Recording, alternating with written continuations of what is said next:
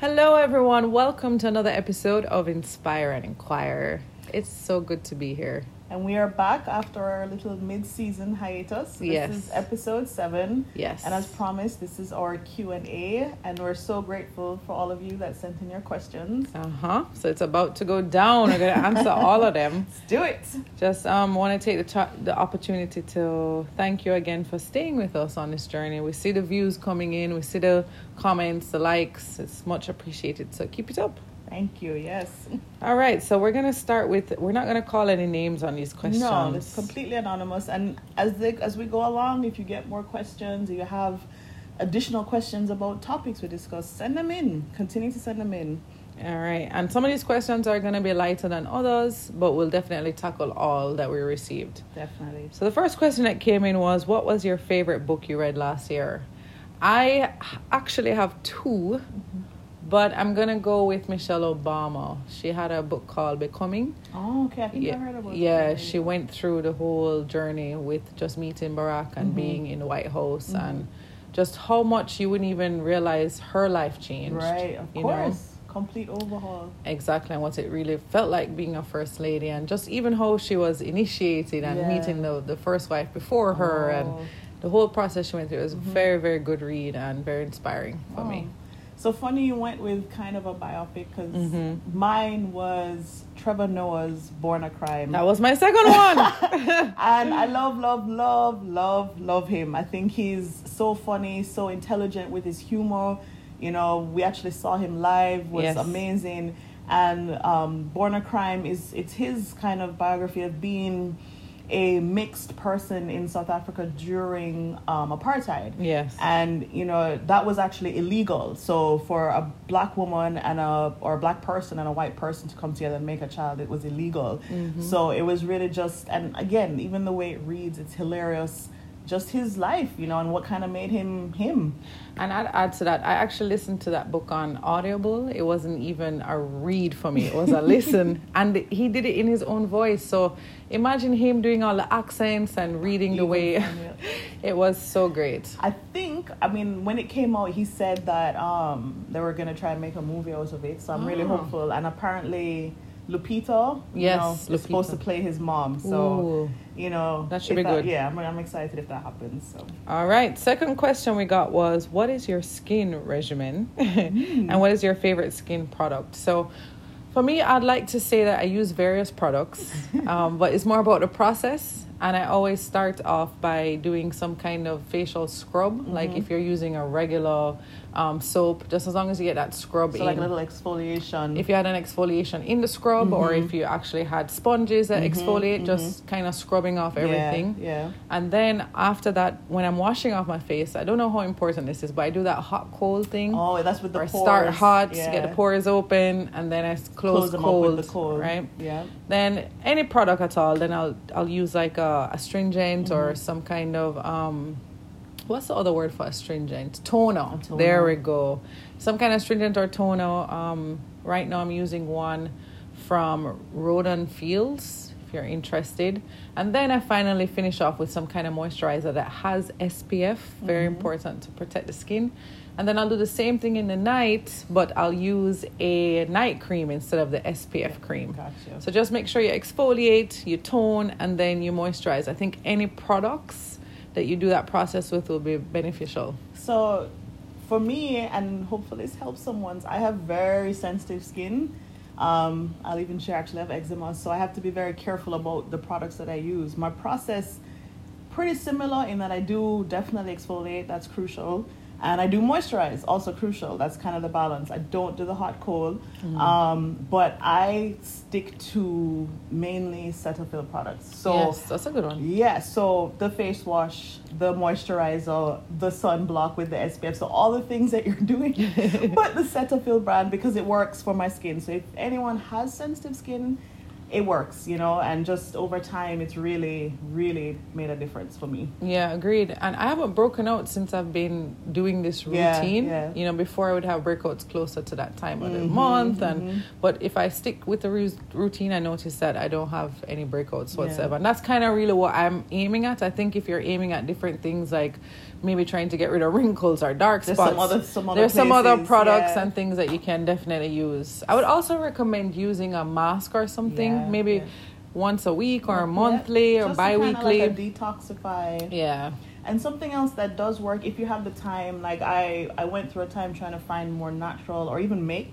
I was fully like, witch in the kitchen with my different oils and just, research like what they're for. So, things like your sesame oil is good for, I think like anti-itch, rose hip is like, I love amazing rose hip. and that's good for like your anti-wrinkle and keeping your skin, That's a good what point. is the word? No, tight and firm. Yeah. So that's always a good way. It takes longer, obviously, but when you find your blend, that's always a nice, because you know what you're putting. That's a good point.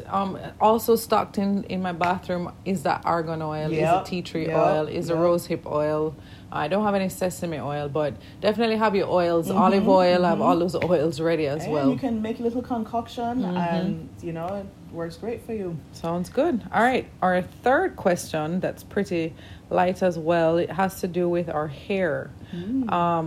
Really love your hair. What do you do with it? Well, I got locks, so it still takes some maintenance. I do it. I do it myself. I live in the States. It's a little too expensive for me to go, so I use a clarifying shampoo. If you have locks, that helps with the build-up, guys. And then I use a clarifying conditioner. I also use a root stimulator, and then I oil and twist. I don't use, and with gel, use that the one you told me about. The eco. Yep. Eco green, style. Yeah. Green gel. The green one. Yeah. And then daily I try and oil and just some kind of leave-in conditioner to keep, to avoid any kind of dryness. Yeah. And that's kind of what most of our hair types suffer from is dryness. And really saturating it with water and conditioner definitely helps keep it not just looking great, but in a natural form. Funny enough, my same little oil concoctions, I use those on hair, skin. When post-pregnancy with the hair thinning that happens, that was actually what I used to help kind of bring back the life to it. So natural oils, guys. Sounds good. For me, I use this product called As I Am. I like the product because it's specific for all my hair type. There's like a coconut co-wash. There's the conditioner. There's a twisting define cream, so it just depends on the style that I'm using. But pretty much my routine is to wash it and co-wash more regularly than actually washing, because when you wash your hair, it can strip you from your oils. And then also I do that technique where you put in the conditioner first and then the oil after. So I'll use like argan oil or olive oil to lock in the moisture. And then I'll do the style. If I'm twisting, I'll use a twisting cream. If I'm setting, I'll use a foaming lotion. It just depends on how I'm styling it after that. But yeah, just pretty much keeping it clean and moisturized.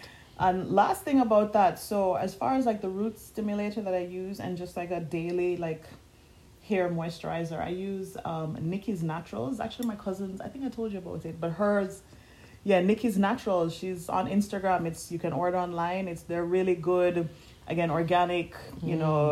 There's not a lot of too much of anything in there, and it's designed for women natural hair, natural coils, natural hair, coiled hair, 4C, 3C, 2C. We got you. All right, sounds good. So the next question that we have is, how important is the type of employment, and that's like if you're dating, how important is the other person's employment, as in what they do, and does that equate to some kind of status? I mean, typically, if you think about it, we do judge heavily on what type of job somebody has, and kind of we fill in the blanks. Okay, if they are a construction worker, they might be making a couple dollars here and there, but maybe they don't have a college education. And we start to add all these layers. Of these things based on that. So I can see someone's job kind of giving a quick snapshot of somebody thinking what they are. But I don't think from a relationship viewpoint that we should be using those judgments to determine whether we should date somebody or not. But does it really though? Because again, you see construction worker and you see, I don't know, lawyer, right? And you go, okay, lawyer, he went to school or she went to school and she's a professional. But You could be a corrupt, deadbeat lawyer. Exactly. And a really great construction worker who gets a lot of projects and has a stable income and doing well at it. So even though we do use it, recognize that the title doesn't tell the story. And the status doesn't tell the spirit. That's so true. So right? true. So we can't help I don't think we can help. You know, we've all kind of had it ingrained in us, these ideas. So I would say, get to know the person. Find out the story behind the title before find out the why and not necessarily the what. And I don't know which way swiping these days, but you know the the Tinder swipe. Whichever way, which one is wrong and which one, but anyway, don't swipe that way just because their employment status isn't something that you feel might be fitting. I wish I knew which way. I've never been on Tinder, by the way. Oh, boy. By the time Tinder came out, I think I was already married. Yeah, it was a little too late. Didn't get to do that. But that's a great question. Like it. Keep the questions coming in. All right. Next? How about this one? Can educated women be sexual beings? You know what's interesting to me about that question is that I have gone through various stages of my education and becoming educated. Mm-hmm. Started with your high school diploma, my associates, bachelor's, master's, and at no point did any of that have anything to do with my sexual preferences or sexuality at all. So to me, I'm not sure what the perception is of educated women and their sexuality. So that's the kind of alarm that's kind of going off to me, is that do men see educated women as non-sexual beings? And if so, I'm kind of like, but why? Right. You know, what does one really have to do? Maybe it has to come from the point of being threatening and vulnerability. You know, a lot of men like the idea of having a woman that is not as powerful or not as, you know, on the level that they are, which kind of helps with their sexual dynamic in the bedroom. So you have someone who might be on your level or above.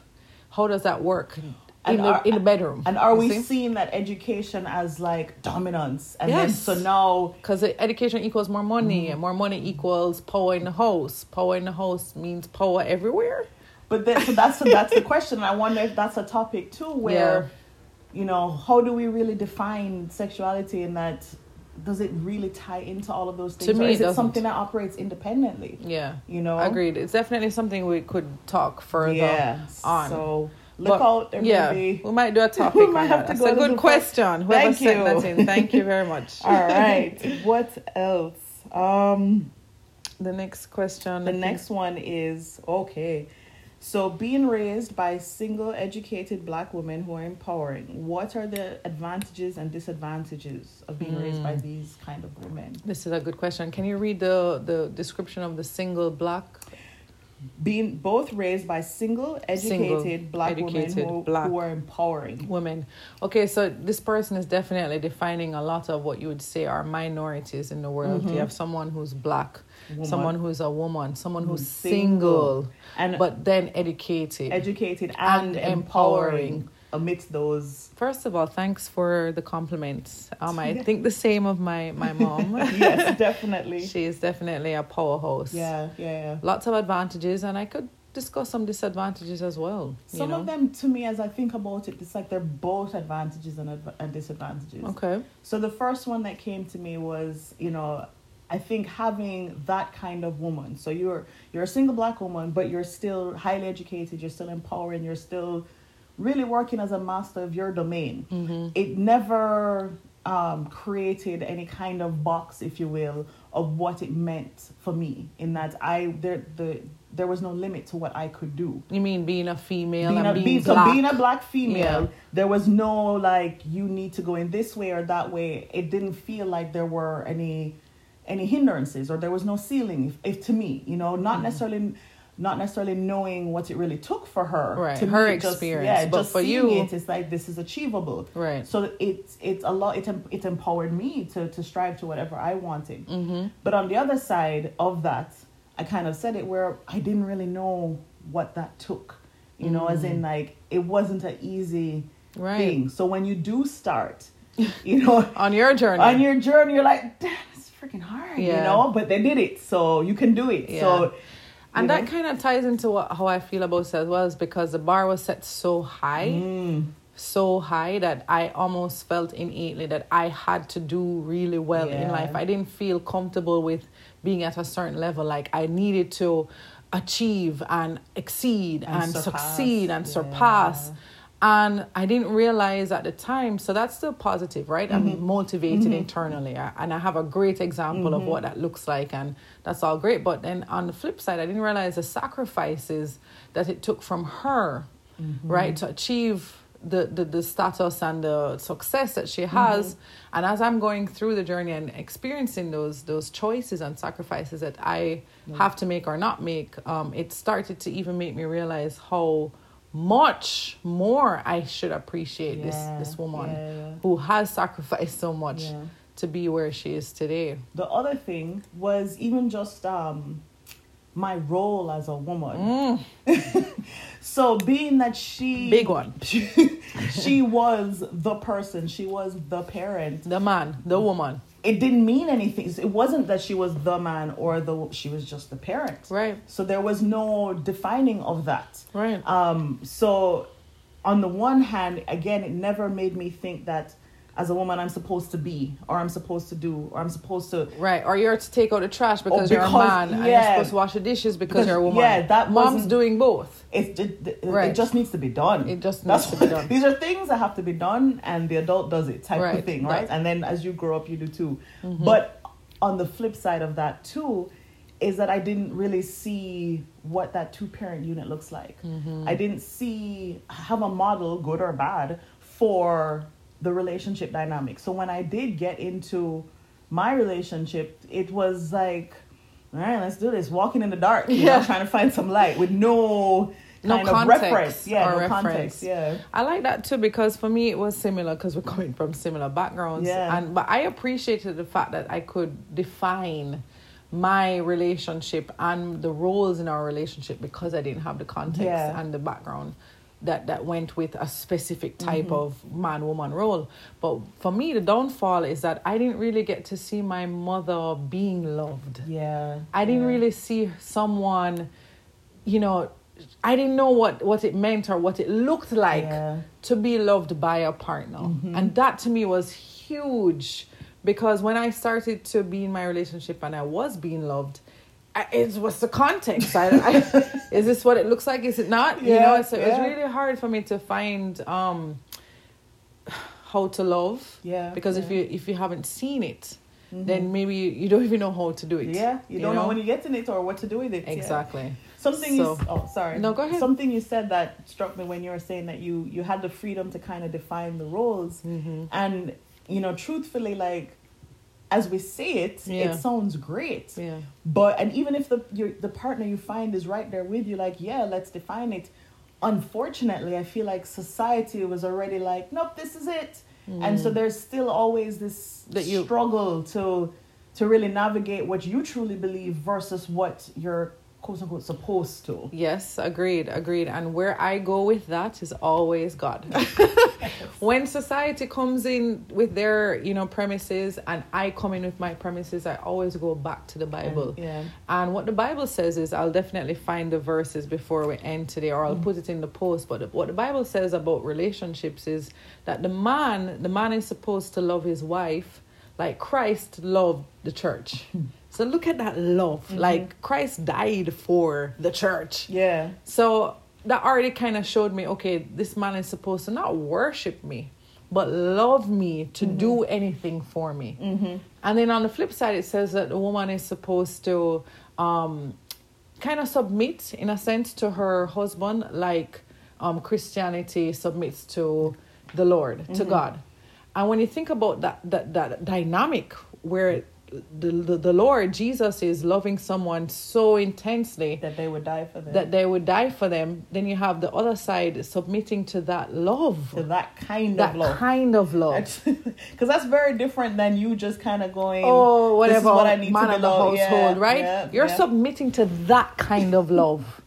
And when I found that out, it really helped me to define what you're saying about what should these roles what does it really look like? Exactly. Yeah. Okay, interesting. I feel like that's something too that I feel like we could touch more on that. Yeah, let's do a topic. When you said that the verse, I know I've heard people be like, oh, the woman's supposed to submit, and I'm like, am I though? But those are the conditions I'm submitting to. It's very different. Yes, very, very different. I'm just saying submit to whatever I dish type of thing. Agreed. We could let us talk about that further for sure. We got 2 more topics. Thank you for your questions. All right. Okay. In this day and age, how do you manage being intelligent, educated, free-spirited women who at times are faced with a society that wants to box you in socially, economically, and sexually? Again, thank you so much. Can you really read not just the questions, but the compliments? What are we? We are intelligent, educated, free-spirited. All right. I appreciate all of those attributes that you've bestowed upon me. I definitely resonate with all of them. For sure. So thank you for that. And again, good question. So you're saying that because we're educated, we're free-spirited, and intelligent, we might have difficulty navigating society because they like to box us in socially, economically, and sexually. Again, that sexual question, which I feel like it's a topic, man. Another topic. But you know what I would say to that is the fact that I am free-spirited, it kind of already means that I don't subscribe to society's boxes, right? So anywhere they want to box me in, it doesn't necessarily relate to how I approach anything in life. And that's really what that free-spiritedness means. I use the Bible and God and his words to define what I think I should become as a person. It has nothing to do with society. And yes, it is difficult to navigate because you live in a society, we live in the flesh. But whenever, there is an instance where it's not making sense or I'm getting some kind of backlash or anything, I just go right back to my scripture and I can find my sense and I can find my balance and I can push forward knowing that I'm doing things in a spiritual sense for God. I think for me, just in terms of my experience, I don't know if any of you have listened to our first episode where we talk a lot about, colorism in Jamaica. So for me, from an early age, I started to see before kind of being put in the box or recognizing I'm in a box, I saw them. I'm like, what is this? And so as I've gone through life, my journey and grown, I've always been very aware of them. So I don't think I ever got to a point where I was like, what is this? How do I get out of this? Because I was never operating in them. I was always aware, like, if I go there, that's a box for waiting for me. So what's my option? How do I navigate this differently? Or, so it's not about it being easy, but I think that awareness of it made me come from a different place. So I was never kind of reacting to it or angry, or it was never some huge struggle internally or even externally, because this is what it is. I recognizing that. No, I like the fact that you brought up the fact that you were aware, because that's really the game changer. That's true, right? Yeah, is being aware of these boxes that were created by society. Yeah, that's and so true. Then making a choice if you're going to subscribe or not. Yeah, and funny enough, I think the characteristics that were used to describe us are the tools that we use for that awareness. Yes. It is that free-spiritedness, like you said. Yes. It is that, because and being educated is learning something. Intelligence is how you process and navigate it. So I think those two, or all three combined, are what gave me the tools to be like, no, pass, Yeah. So for anyone, it takes some time to, I'm always about look inward, do your research, read something, watch something, and then kind of reframe how you maybe look at it. Agreed. And then you can make different choices. Agreed. Another thing that's coming to me is that I always felt like society's boxes, so to speak, kind of sparked my curiosity. Because I'm so far from them, it's almost interesting to me. Like, what is this? Like, what is this? What about being black or a woman or intelligent or any of those things determines, my ability to be sexual or succeed or any of those things. To me, that make it in society. I'm so far removed that I'm almost curious enough to go in just to See what happens. to understand. To understand. Yeah. Because I'm hoping, again, that what I learn from the experiences of society, that I can help others to possibly look at it differently, think about it differently. Me being out here as a Miss Free Spirit doesn't help a soul. That's true. You know? But if I'm going to try and use what I know on this end with people who are on that end, I kind of have to come closer. To come closer to the say, topic. you know what? It's actually not a closed box. Yes. Here's a little way out if you so desire. If you so desire. Yeah. Exactly. All right. Sounds good. Any more topics? We've got one more. All right. All right. Oh, wow. Okay. Men and women obviously are not treated equally. If a man has slept with 20 women, he is considered a stud or gallus. A stud. You stud. Gallus. A woman who has slept with the same amount or even half True. might be scorned. Yes. What's your take on this? This is a deep one. That's heavy, man. There's It's heavy. so much in that one question. Another topic, right? Wow. Whoever sent these questions in, thank you so much. We definitely have a lot to ruminate on. Yes, yes. But off the top of my head, again, I would say that society has its premise, right? Society has its standards. The world, the flesh, is defined by man and white men in particular. Most of where we live now, right? Yeah. Not just on the men, western side. on the western hemisphere, side. You have white men kind of creating these boxes and creating these types of labels for people. So I can understand how women wouldn't fit into that premise. But again, I always look at God. I always look at the church. I always look at the Bible and what it says. And God says, come as you are. So scorning is not even, it's not even a part of the makeup of who you are. We all have things to be scorned. We all have things to be judged, if you will. But God says, come as you are. So it matters not if you had 20 or 10 or 5 or 3. If you're seeking, you shall find. And that's kind of where I'm at, where that's concerned. For me, you know, when I read this particular question, initially, kind of your initial thoughts came to me in that, you know, it's skewed in the favor of the male sex, you know, and I'm not one of those women who's all angry about it. It's a reality. It is a reality, you know. If it was defined by women, if it was skewed in our favor, if we had done the writing of the original books or whatever, her story versus his you know, story. that would it be the man being scorned? Would a man be sending in this question like, why am I being scorned for what? You know what I mean? Right. So because that is the framework that we're operating from, and it does need to change, and there's a lot of discussion about it.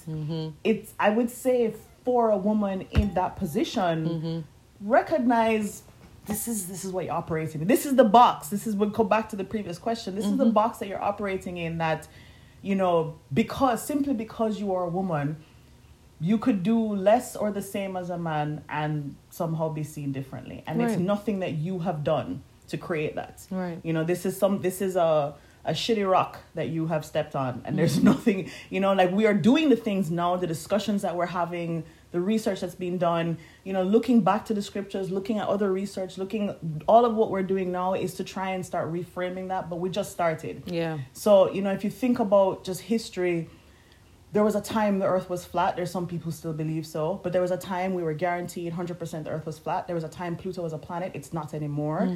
So there was a These time. are the times where 20 man sleep, you know, with you're a whore, you know? Or grandchildren or great-grandchildren, and Right. like, what was wrong with society? Like, look at how we used to think of women. And that's what we're doing now. Yeah. All of what's happening, even though it seems very chaotic and heavy, it's for the next 50 years. Agreed. when humankind is no longer called mankind, it's just humankind. And we say, wow, you know, society went through this change. What's interesting to me about the way we both tackle this question is that, you know, women right now definitely need a voice, Mm-hmm. right? And as you said, we're working through getting this voice out for women. But I am afraid of it just skewing in the complete opposite direction. That now women have a voice, so now men are the ones calling in saying, hey, me too, right? That's true. Right? Because there is this thing about masculinity being under attack. Right. Yeah. Right. So that's why I'm going from this spiritual place. Mm-hmm. This is why I'm going to a higher place of, you know what? It's not really about Man your versus gender, woman. right? Yeah. It's humanity. So I said humankind. Humanity, and none of it's right in my eyes in this context right Yeah. now. For anybody to just walk around and sleep with 50 people, whether you're a gallus or a whore. Like, is that wise for your life choices on your spiritual journey? Is any of that wise, man or woman, whether society thinks it's good or not, bad? yeah. What is wise for your spirit? And that's kind of where I would love the conversation to lead to for people as a humanity. When we're talking about equality and equal rights, is a humane, just thinking of all of us as one and what works for that, and not trying to tip the scale on the other end. Well, I mean, I agree. I definitely agree with what you're saying as the ultimate goal. But I think we're far from it. Yeah, you have that's to really start, all I'm saying is that Agreed. we're just starting. Agreed. And it does have to wobble a bit. Agreed. I don't think it's about no, it's woman. No, I Yes. think it's gonna be a wobble. Yes. It's gonna be tricky. But I think because of that wobble, because of what's happening now, what you're hoping for Yeah. can actually be achieved. Because as it was, it would never. Agreed. You know, if we weren't having this discussion, it would never. That would be a pipe dream. You know? Agreed. So Agreed. Well, that kind of wraps us up, Yes. you know, for today. Thanks again for all your questions and your feedback. And, you know, we appreciate you on this journey, as I keep saying it, because I just know you can do so much with your time, and time is so valuable. So thank you for spending time with us Absolutely. today. We really appreciate it. And Yep. thank you so much for your great questions. Yep. And we will be back next week. Yeah, we're back on season 1, part 2. So another 6 episodes coming your way.